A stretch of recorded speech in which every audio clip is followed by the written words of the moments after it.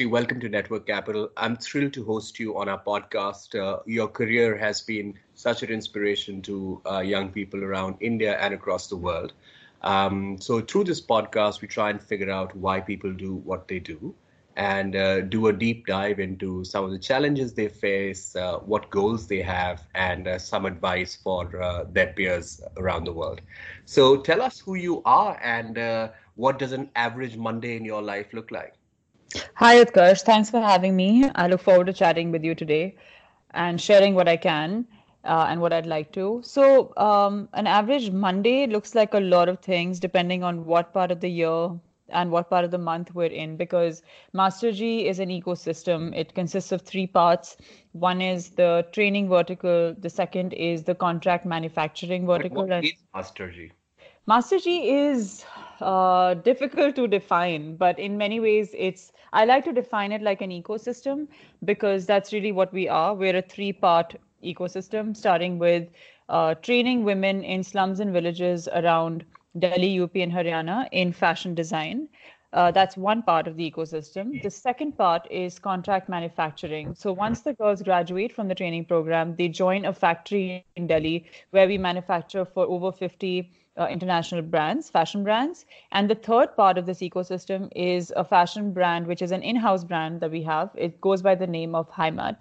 So Master G is this ecosystem which looks at questioning why women are not in higher rung roles in the fashion industry as far as manufacturing goes. And just by the name, if you've grown up in India and you have the cultural context, you know that the word Master G immediately rings a bell to a person who is a powerful person on the factory floor in a garment factory. It's the person who cuts the patterns, who has the most important role in a factory. And if you know that cultural context, you also know that a Master G is never a woman. So inspired by this stereotype and the lack of women in this role, this ecosystem was designed because we all know that it's not that the women can't do this role. It's not that they can't be taught these skills. It's the system around them that prevents them from entering these roles, and it's more to do with the mindset of the people rather than their ability to learn the skill themselves.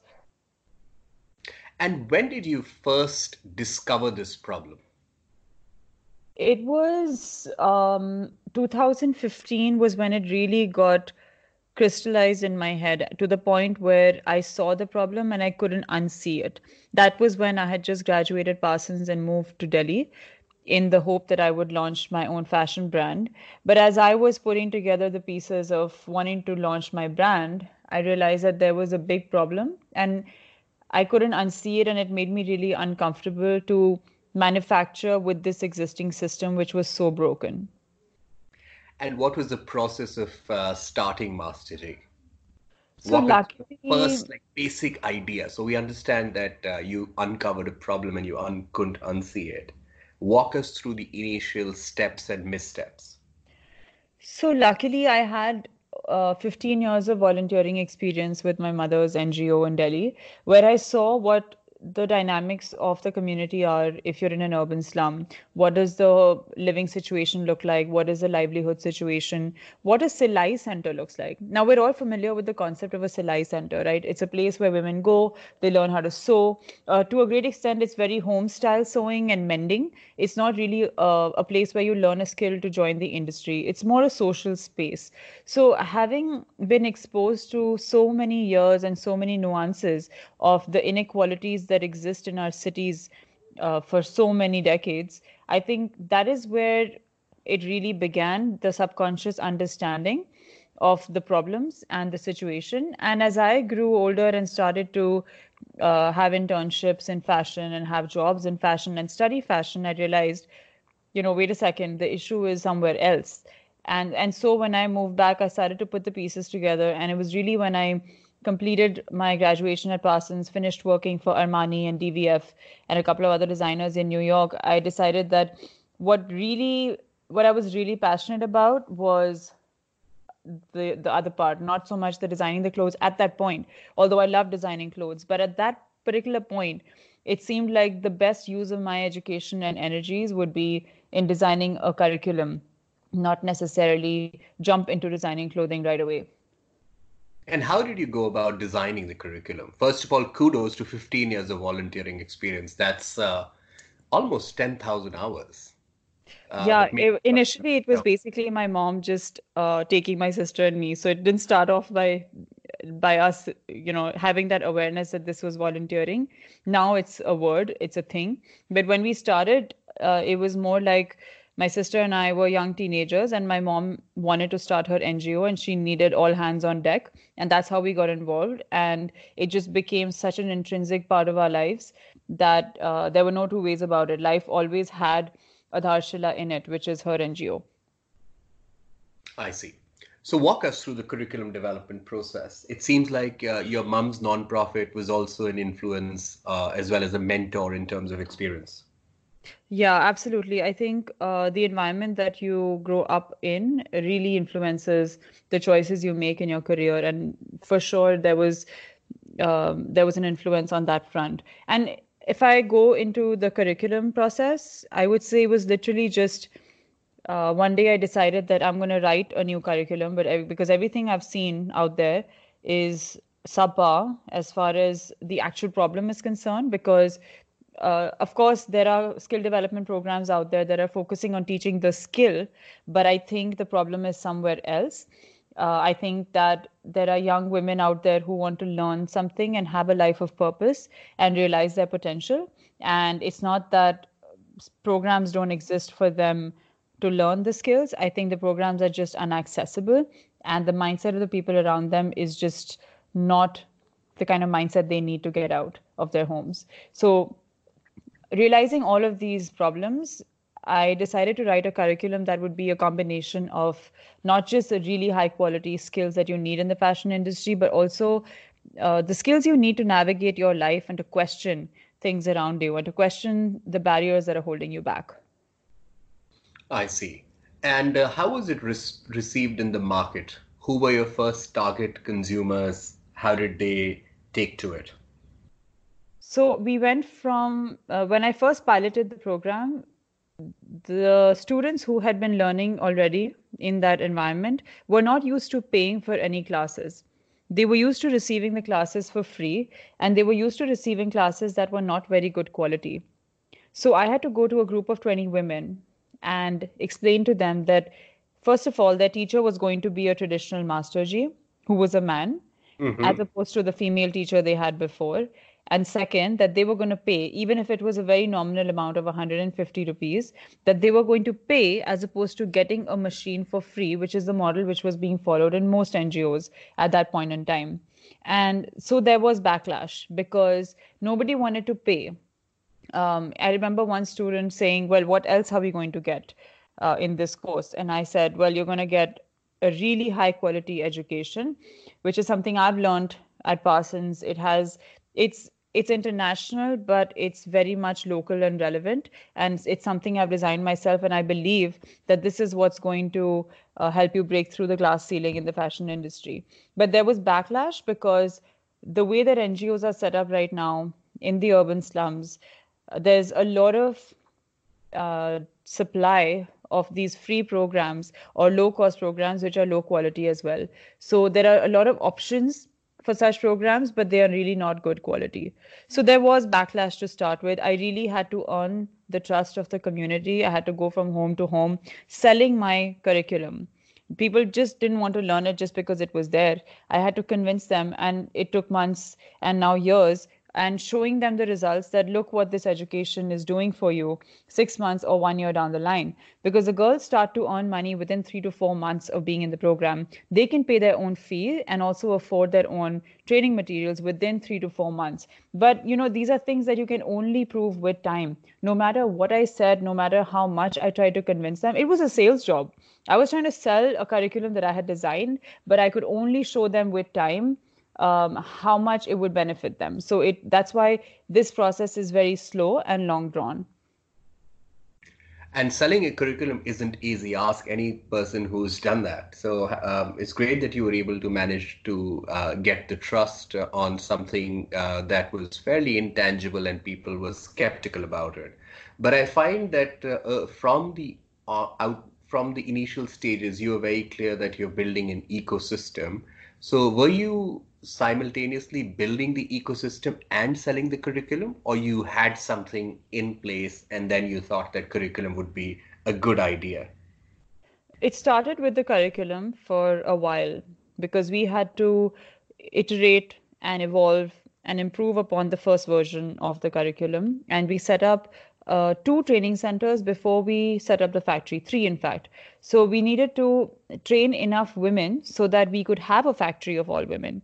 So the curriculum came first, the contract manufacturing came second, and the brand came last because we needed to have also the support of the industry to say, here is a factory and we have invested money in it. And we believe that these women can produce products of as good quality as the rest of the industry. And if we can invest in it, so can you. And then we got one brand after the other to get behind us and manufacture with us. And then we launched our brand because I felt like the brand ultimately added a lot of credibility to our quality and services. So the brand that we're talking about is Hymet. Yes, that's right. So you obviously had worked for famous brands in New York. So I think your credibility from having an international career, worked with international brands would have helped you. But what changes did you have to make when you decided to set up a business like that in India? And how did you think about balancing that with a relatively social enterprise kind of a model existing concomitantly? So the way that the business model is very different from how a traditional garment factory would be. The expectation of when the company becomes profitable, the expectation of the kind of worker dynamic you would have. If you're looking at hiring karigars from the industry as opposed to hiring graduates from your own training program, there's a very big difference in the culture. I think the amazing thing is that the DNA is so strong because the girls come to us when they're 18, 19, 20, some are even older, but they start from the training centers and start to have the Master G DNA to begin with, the professionalism, the creativity, the sincerity. So by the time they do come into the industry, they are professionals. And that's creating a really interesting dynamic in the industry right now because you're not a worker, although you are sewing and you're cutting patterns and you are a fabric cutter. But essentially, there is dignity in that role which wasn't there before. And you're not a mazdoor or you're not someone who's getting a minimum wage, but you are a professional with a career, you're a maker. And because that DNA is so strong, when you walk into our factory in Delhi, you'll notice that while there are women on the machine, there are women doing cutting and packing and finishing, there's just this aura of dignity and confidence which you don't see in factories otherwise. And how different is it from the old order, where men were doing most of the technical work and women were the support staff? You've, in a way, managed to flip it, right? How has it changed the confidence of your stakeholders? It's completely shifted because when people walk into our factory, they look around and they say, well, where's Master G? And we're kind of like, they people walk into our factory and they say, where's Master G? But it's all just the girls doing the work. And I think it takes a while for people to adjust to that, just the visual of having a woman on the cutting table.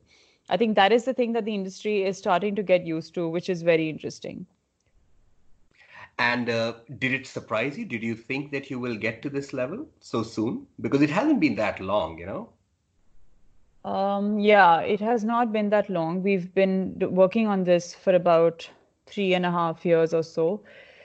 It does surprise me, but it does come with its own fair share of challenges, and I feel like we still have a long way Walk to us through go. that. Walk us through the challenges. It's You're looking at people who have far lesser experience. We are hiring girls who are younger, have lesser experience, have a lot of social challenges, and then we're up against factories down the road who will undercut you on price because they are operating with with the old order, basically, which is contract labor, minimum wage, and there are reasons why there are costs on which the fashion industry is built, which are not necessarily fair to the worker always. So when we are up against competitors like that, it's definitely harder to operate. And tell us about your customers. Who are they? Our customers are, so we have a couple of different kinds of customers. I'll start with the first vertical, which is the training. So our customer on the training front is corporate CSR. So a corporate will hire Master G as a training partner, and we will execute our curriculum on their behalf at an NGO. So that's the first customer that we have. Explain this in more detail because you're a subject matter expert. Most people who are listening to this podcast are not. So I want them to visualize what you're saying. Sure. So basically, in India, there's a mandate that companies have to spend a certain percentage of their revenue on social activities, which could qualify as something where you help a vulnerable community with skills or education, or you look at issues related to water or some diseases, and whatever qualifies as CSR falls within that mandate. And by virtue of that, there are many companies looking to work with consultants who can help them understand how to utilize these funds. So we operate as consultants to some of these corporates. Our partners are Sleepwell Foundation, FENA Foundation, ASF. These are a few companies that we consult with, and we help them run these training centers. So the training center has our curriculum, our examination, certifications. We make sure it's running as per our quality standards, and we're doing this as consultants to the CSR. Does that make sense? Is that? Oh, it makes total sense. Okay, great. Please explain the other customers as well. Sure. So the other customer is at the contract manufacturing unit that we have. These are brands that are looking to have a transparent and ethical supply chain. So they are looking for factories where they know that the people are being treated well, the factories have good working conditions, and many other factors, that because they really care about how their product is made, because they have customers who really care about how their product is made. So this is the B2B clientele where we manufacture for other brands. And then the third type of customer that we have is the direct customer where we are selling our own product. So this is the B2C customer, which is women who are upwards of 25 years of age, who are looking to shop contemporary clothing in India. And our website is also, we ship internationally as well. So that's the third type of customer. So let's explore the third type of customer in more detail. Does he or she find you online or offline? How do you reach that customer? There are a few different ways. So we are across 10 stores in India in different cities. So that these are multi-brand stores where you'll find other designers as well. That's one place where they can discover us. Second, we sell on online platforms that are also multi-brand platforms, like Nykaa Fashion and La Sosta and other websites like that. And we have our own website, shophighmat.com. So either of these platforms. And then sometimes we participate in exhibitions, which is also great because I get to meet the customer at exhibitions. And so far, what has worked well for you and what do you want to do some more testing and exploration on? I think each of these channels have their own benefit because I know that the best way for me to reach a different geography is to be placed at a multi-brand store there, because I know if they already have the footfall and people are coming in to discover new brands, that's one way. But I do think that all of them have their own pros and cons. It really depends on what works for your brand. When you think of how far both Master G and Heimat have come in the past 4 years, is there anything that you're particularly proud of or particularly inspired by? And also, is something that you wish you did differently? I think if there was one thing I would do differently, it would just be to be more sensitive to my inner voice and to believe in my own, what I wanted to do. And because when I look back and I think of the times that I made a decision which didn't work out so well, it was because I didn't have confidence in the first thing that I wanted to do. And I went by all the noise around me. So if I could do anything differently, it would be to listen to myself and my gut feeling and have more confidence, because it comes from a place of experience and cumulative experiences. It's not just on a whim. So I would say just having more self-confidence in my decisions. And what was the question before that? inspires you? What do you What what inspires do you me? think you've done well and what has worked well for the brands and the company? The individual women that I work with, each individual. About a couple of these women. Okay, wow, there's so many inspiring stories, but one of them that really inspires me is Ritika. She actually comes from a village in Haryana and she changes 3 buses to get to work every day. It takes her 2 hours one way. And when she first started working, she was one of the first women in her village who had stepped out of the village for a job.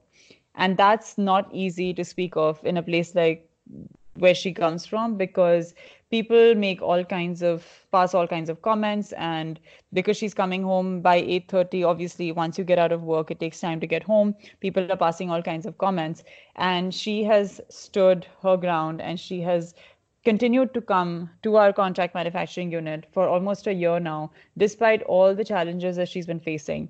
And initially, when she joined us, her parents said, well, you can't join because what are people going to say? And it's not safe. And all of these reasons that these women get to hear all the time. And she didn't eat food for 3 days.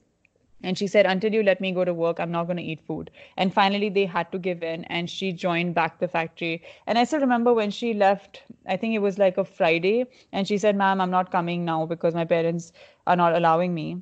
And I said, Ritika, you have to come back. She didn't eat food till Monday, and she came back and she said, listen, I'm going to eat food now because I haven't eaten food for 3 days, and they weren't letting me come.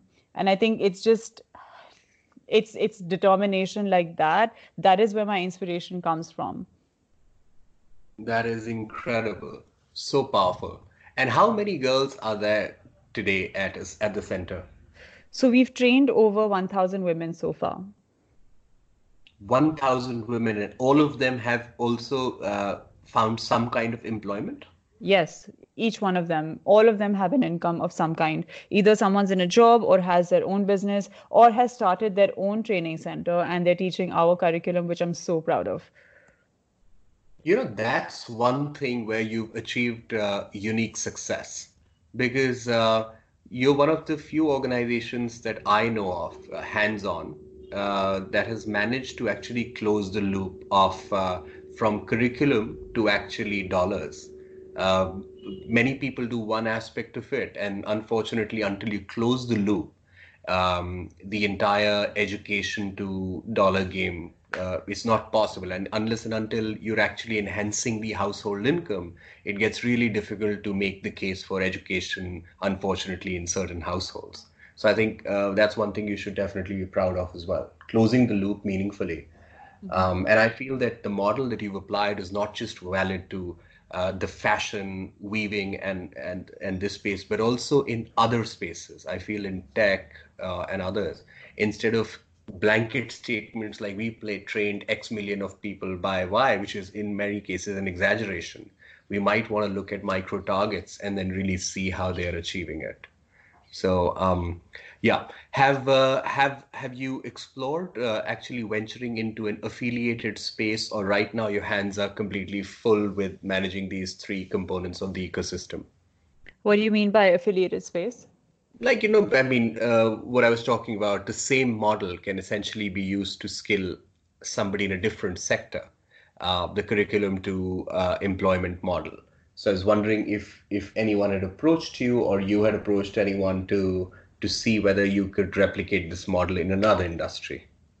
I'm happy to share our best practices and what I've learned over the years. But as far as our focus is concerned, I'm looking at going deeper in the years to come as opposed to going wider. So, in the foreseeable future, I only see ourselves being in the fashion industry, but I'm always happy to share what we've learned over the years. And if that applies to youth elsewhere and people who need opportunities elsewhere, that would be a privilege.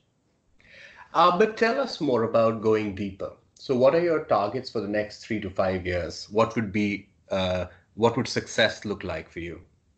So going deeper means incorporating technology because right now our training modules are very much in person, physical, in the classroom, and only those women who are physically able to access our training programs, like the training center, those are the only ones who can learn, which I think is a disservice because we've really figured out how to fundamentally change the thought process and thinking systems in communities. So now we're looking at building something called G School, which is essentially video tutorials and audio and video content that can go out. As long as you have a smartphone, no matter where you are in the country, you can access our training modules and interact with students anywhere else. So we're going to start by building out that content and then design an LMS, a learning management system, so that women in different parts of the country can access it. Because if we set up a training center in every small district and every small village, it's not viable.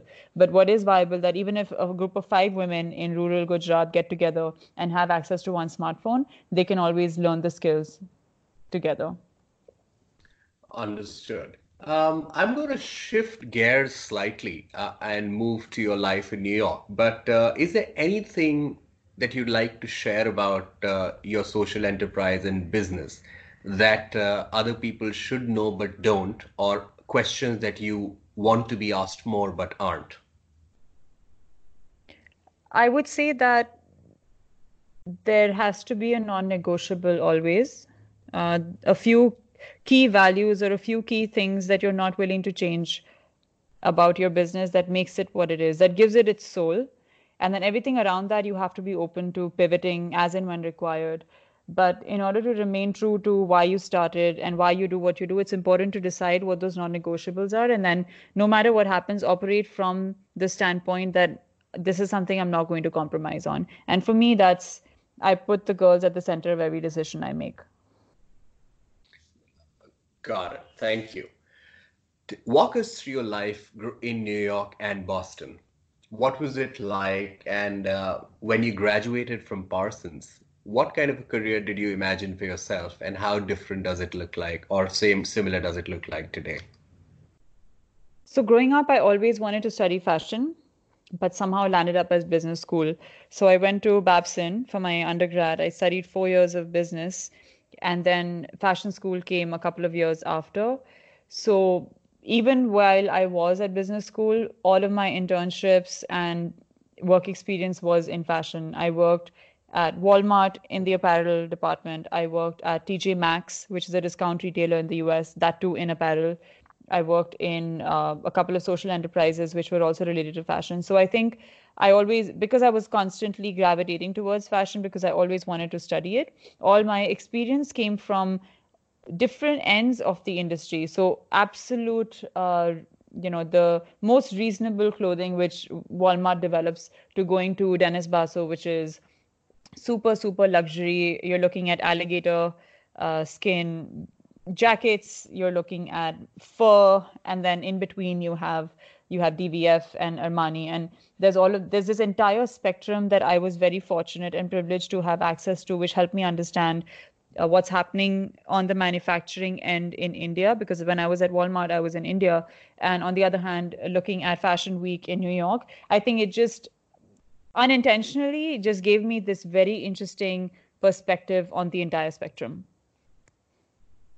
And now that you're here, you were telling, is it different? Is it same? Did you one day think that your interest in fashion will get you to be a social entrepreneur as well as an entrepreneur, a mainstream designer? I mean, it's hard to think of what I was exactly thinking back then, but one thing is for sure, that I always wanted my business to have impact on lives. And I know that it wasn't going to be a pure for-profit, but I really started to find the vocabulary for it when I joined the Acumen Fellowship, because before that, I didn't really have the vocabulary even to justify to myself that my business was going to have such a strong leg of social impact.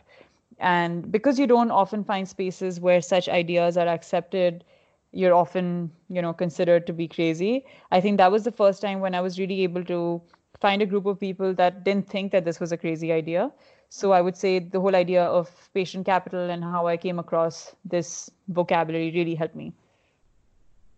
And you also mentioned that one talk that really inspired you was a talk on this idea of patient capital. And then it made all the difference that a lot of the ideas in your head started to materialize.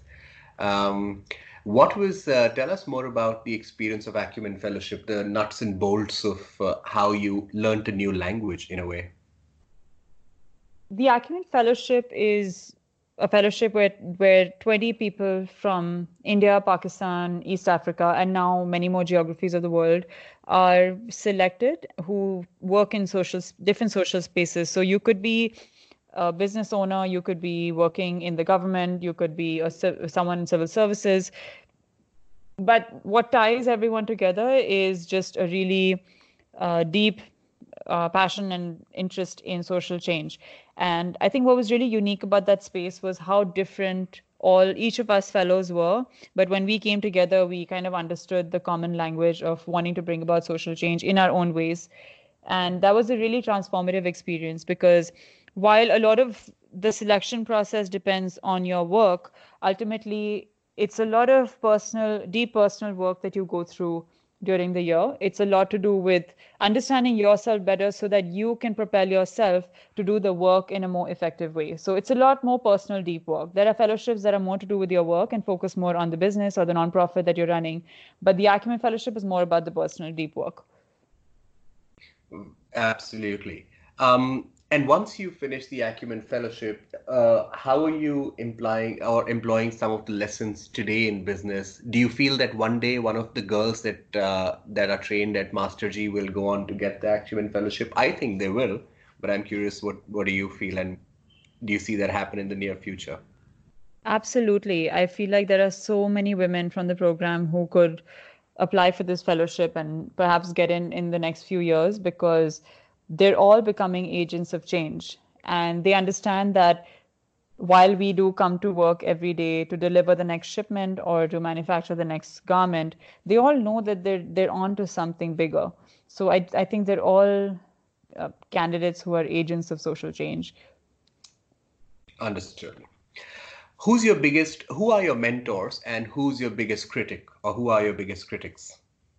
So my dad is definitely a mentor. He's been in business all his life, and he has really mentored me a lot through the years. I've been really inspired by my mom because she's the one who first took me into the urban slums of Delhi, and that's where I really saw the stark inequalities and started to understand how to live within that stark contrast without feeling awkward, but rather thinking of ways to find solutions.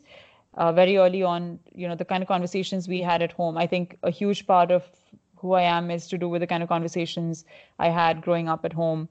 It's really funny because my dad had this idea when we were really young, 8 and 10, I think, my sister and I, that if you don't burst fireworks on Diwali, I'll give you carbon credits. And carbon credits were basically money so that we wouldn't burst firecrackers. And there are many such small examples growing up that we've had, that we've, spoken about at home that I feel have really shaped the understanding of what a business should look like and the purpose of business.